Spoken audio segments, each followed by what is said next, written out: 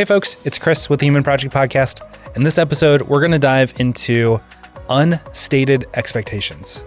And how do we turn those into something that's stated that we can look at and help give us clear, helpful, healthy boundaries in order for us to stay connected in community. Take a listen to this episode as we explore this. Let us know what you think. See you after the episode.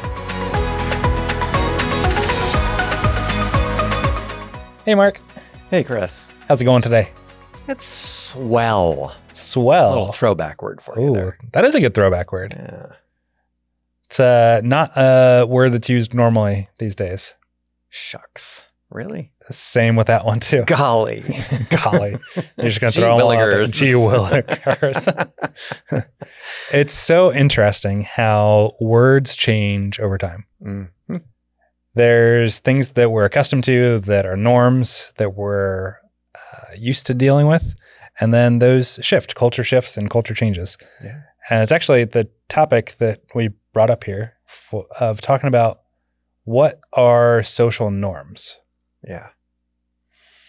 Why are they important? Why are they important? Yeah. And like, what's up with that? Yeah, because there's a lot of social norms that are changing today. Mm-hmm. And what was true even 10 years ago is very, very different than what it is now. Yeah. So what prompted this to be on your brain, thinking about social norms? I was reading. What? Was it an article or a book? It was an article. Oh, okay. Shoot, that was close. Might have to seek help. I was reading an article and it really resonated with me on things that I've been observing and wondering about and kind of wrestling with. And the article started off telling a story. It was about a gentleman in this kind of sleepy, quaint British village, like the kind where buses stop, tourists get off, take pictures, selfies and all this kind of stuff. It's just like a nice, quaint location. Was it a swell village? It was swell. Shucks. But one of the residents there bought a new car, and he brought this bright yellow car, and he didn't realize it, but that was outside of the norms of the town. Right? It's not that he hadn't been in the town for a while. It's just he didn't realize, because it was an unspoken expectation that everybody's meant to be toned down in the color choices of their driving vehicles. Apparently, it caused quite the disturbance in the town. And that's, it's easy to see those things from outside and go like, well, that's ridiculous. But it's everywhere. You and I know from our business, right? And our work with teams, that norms within teams, within organizations are really important. Mm-hmm. The way that teams choose to work and what they say explicitly are true about the way they want to work together is important. What's even more important is how they actually act. Yeah. As we like to say, if there's a difference between those, the actual actions win every time. Yeah. Same is true with local cultures, local communities, national. Keep expanding the circle, and it's still true. It's just true at a larger scale. Yeah. Mm-hmm. So those are norms, or we could put a number of different words to it, as well as saying there's a bunch of different layers of this: expectations, norms, rules, regulations. I mean, you can kind of escalate those as well, but we're all still in the same territory of what we're talking about here. Yeah. Families, neighborhoods. Yes. Sorry, I'm just thinking more of right. examples. Really, anytime there's a group of people together, especially if they have a purpose in being together, then these things are going to come into play in some form or the other. And again, that's true of society. That's true of country. That's true of town. That's true of family, nuclear family, those types of things. And it's one of those tension spots, I think, particularly it seems today, as we're seeing the shift in expectations and norms, that it's pulling on things in our expectations. Like the larger changes in society are affecting changes at closer and smaller circles. Mm-hmm. And so that's why it came to mind for me in particular. I think it's pretty important for us to consider those things so that we're being more explicit about them, because that is one of the ways that we can be healthier in how we're handling those things. Yeah. I like the term that you use of unspoken expectations. Mm-hmm. And how do we make those things spoken so that we can either align with them or not align with them? Yeah. I think that's a big value of how we've worked with teams in the past to use norms. Right. It's like, let's call it out. Yeah. Let's at least put a name to it so that way you can see it and then say, yes, I opt into that, or no, I Mhm. opt out of that. Yeah. We've got a friend who described in one organization running into one of these unspoken expectations, but it was really important in the organization. She described it, I usually describe it as an invisible wall. She described it as hitting an invisible electric fence. Like that's how much it can hurt to run across one of these things. Yeah. So there are much healthier ways to deal with this. Point being. Yeah. Much more helpful ways. Don't get zapped. Don't get zapped, man. Yeah. It hurts. Yeah. Oof. So when talking about these norms, I think a major difference in norms right now is the older generations versus younger generations. Mhm. Like older generations, I think typically fall into this camp of here's the rules, here's what we know to be true, here's this. Mhm. And now it seems like the culture is shifting to be something of hyper individualism. Oh, yeah. So it's particularly important for us to talk about this today because the prevailing cultural kind of norm or belief here is that expressive individualism is whatever I want to say, whoever I want to be, whatever I want to do is correct because I'm doing it, because I want to say it, whatever it is. Yeah. Right? So that's like, the only thing that's wrong is telling me I'm wrong to do or say or be whatever I want to. And what's interesting, just compare that to the definition I just gave of cultural norms. Like that's almost an anti-norm. Yeah, an anti-norm. Norm, yep. right? It's a norm, but it's an anti-norm norm. Like anything goes as long as it's allowed to go.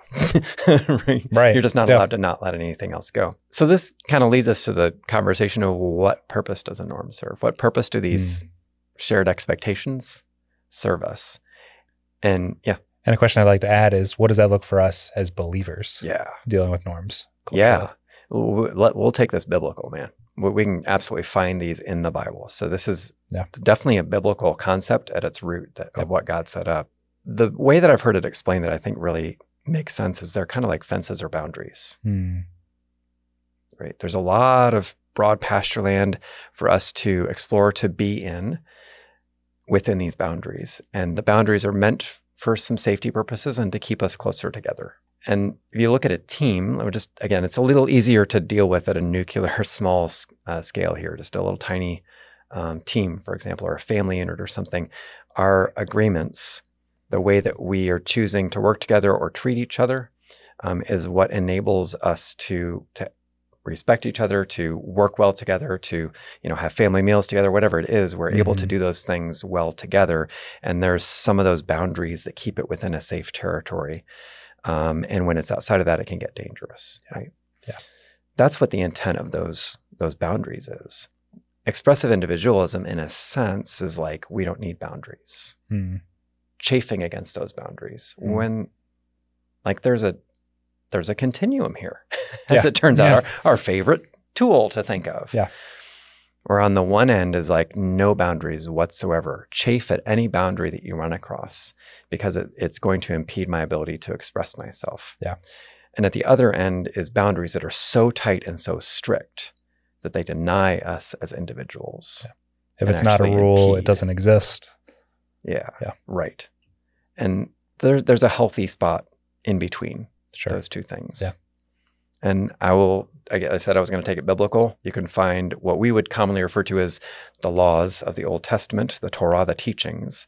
If you look at those instead of as regulations like we would the statutes of the state of Ohio or Kentucky or whatever, if we look at those as loving instructions of God, of how the community of Israel was meant to operate and what was meant to keep it safe. How are they designed to be?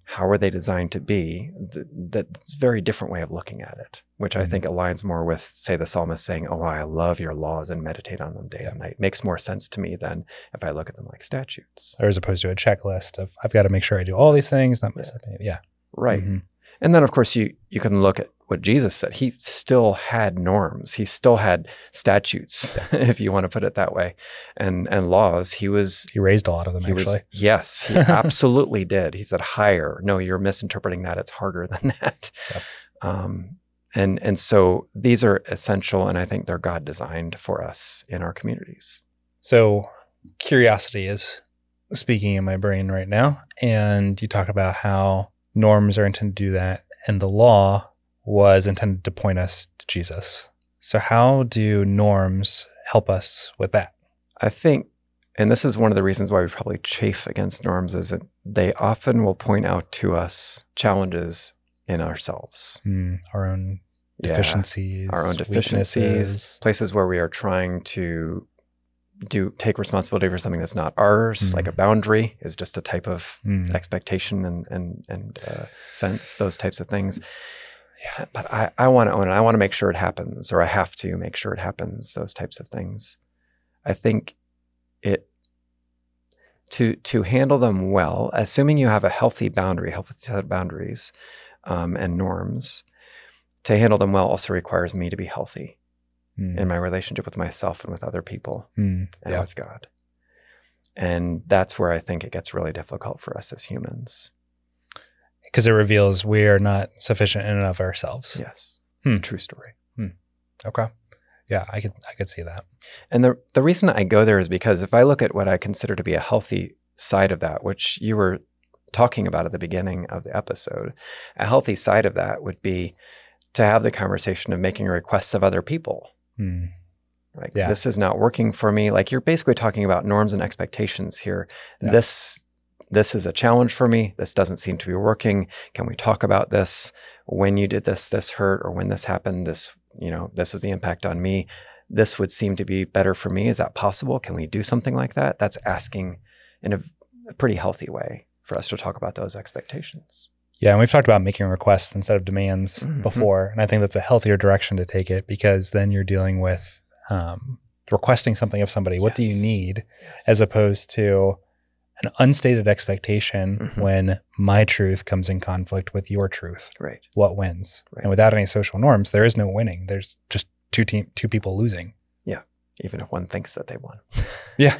Right. But it drives disconnection. Yeah. If I use Brene Brown type language here, it's going to drive disconnection, which is actually disintegrating the connection, and therefore the community or society, or whatever scale we're talking about here. It's starting to disintegrate that instead of draw people together. And the eventual state of that is even disintegration of the individual too. That's true. Yeah. Because we were made to be in community. Right. So absent community, we suffer significantly as individuals. That here's another kind of proof for this, is that we long to belong. Even expressive individualists, if I put it that way, are doing that in a longing to belong in a place. Like, that's part of, I think, why this is happening right now, is because the standards, the expectations have been unhealthy in some ways. Yeah. Right? Or overstated or heavy-handed, to the point where people have felt like they are being crushed by them. Yeah. And so this is my philosophical view. This is a bit of an overreaction to that. Say, well, then I get to do whatever I want to so that I can belong. No, that's kind of the end of the sentence that I see. We all long to belong. Yeah. Which requires community, which requires norms of some sort that are healthy. I think it's just us not acknowledging reality. Oliver Burkeman, who I've referenced before with 4,000 Weeks, writes about the inherent inconvenience of community. Yeah. I think all of us want community, but we don't want the baggage and the weight and the cost that comes with it. The constraint, if I put it in like these fence or boundary terms. Yeah. Yeah, because it is, you get two people together, you're not going to agree on absolutely everything. And so in order for us to belong, it requires some form of compromise or some form of losing my individualism. Yeah. And I think we are so opposed to losing any of it that we don't give, that we try and keep all of it. Right. Yeah. That's a really good way to put it. It actually costs us some of our individualism to be in community, and we desperately need community enough that trade-off is worth it in some way, to some amount. I mean, you've got a decision to make. And I think this is why the trade-off is so difficult for people that are not in Christ. Because there is no anchor point. There is common interests, common beliefs, but there is no center anchor. You talk about your boundaries, fence boundaries on the external side. Yeah. I've heard you also talk about a center point boundary. Yeah, right. And I think you were telling me that there were shepherds in Australia, that they have a well. Yeah. And they don't put fences or boundaries up for their sheep. And this is a metaphor, so don't go Right. full extreme with it. Yeah. But they don't put fences or boundaries up because they know that their sheep are going to come back to the water point. Yeah. They know that they need that, and so they will be drawn toward that. Yeah. Yeah. So hanging out at the fence at the boundary marker is also not the intent of the boundary marker either, right? Like a young child would do, like, don't go in there, and they put like their toe into the next room that you told her not to go into. Not that that's ever I have happened. no idea what you're talking Didn't about. think you would have, yeah. And someday maybe you'll experience that. Yeah. with your kids. That was yesterday. But that's not God's design for this. I keep telling Victoria not to do that. Come on, Victoria.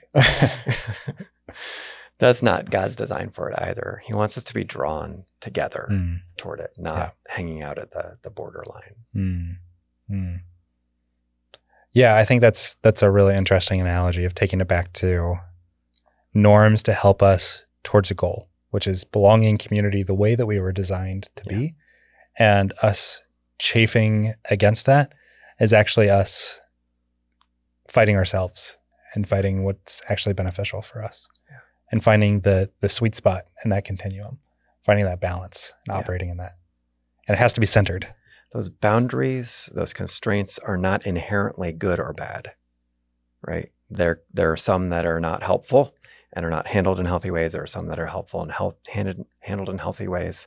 And again, I just would call us back to have the conversation, be explicit about it. Yeah.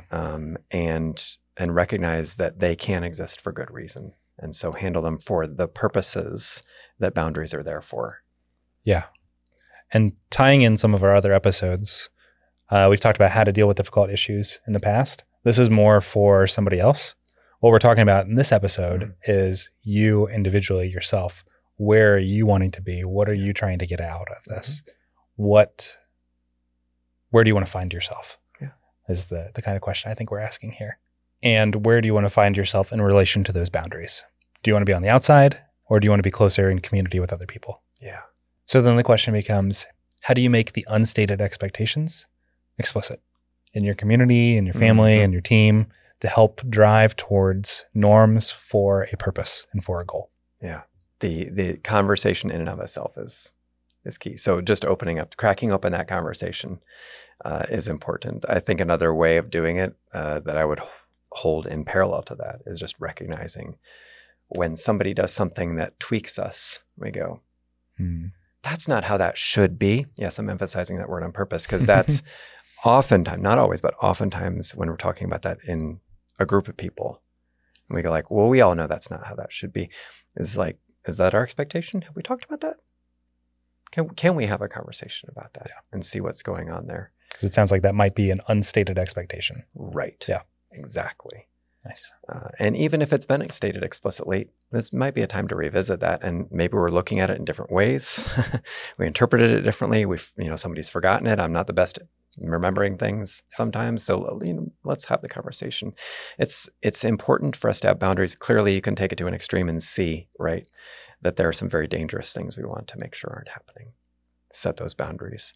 For the things that aren't that dangerous, I would say let's be gentle with each other and ourselves in those things so that we can have these conversations. Because if we're harsh about them, the conversation goes away. Yeah. And they become invisible again. Yeah. Love it. Good conversation, my friend. Yeah. Thank you for diving into that. Absolutely. Glad we did. Me too. Let's make this a norm that we talk like this on a regular basis. I think we can do that. Okay. Great. Thanks. All right.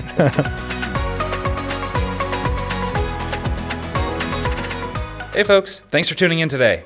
Behind the mics, you've got myself, Chris Conlon, and Mark Wavell, and our lead editor is Derek Donnelly. We are a crowdfunded nonprofit. Most of what we do is free because of your generous support.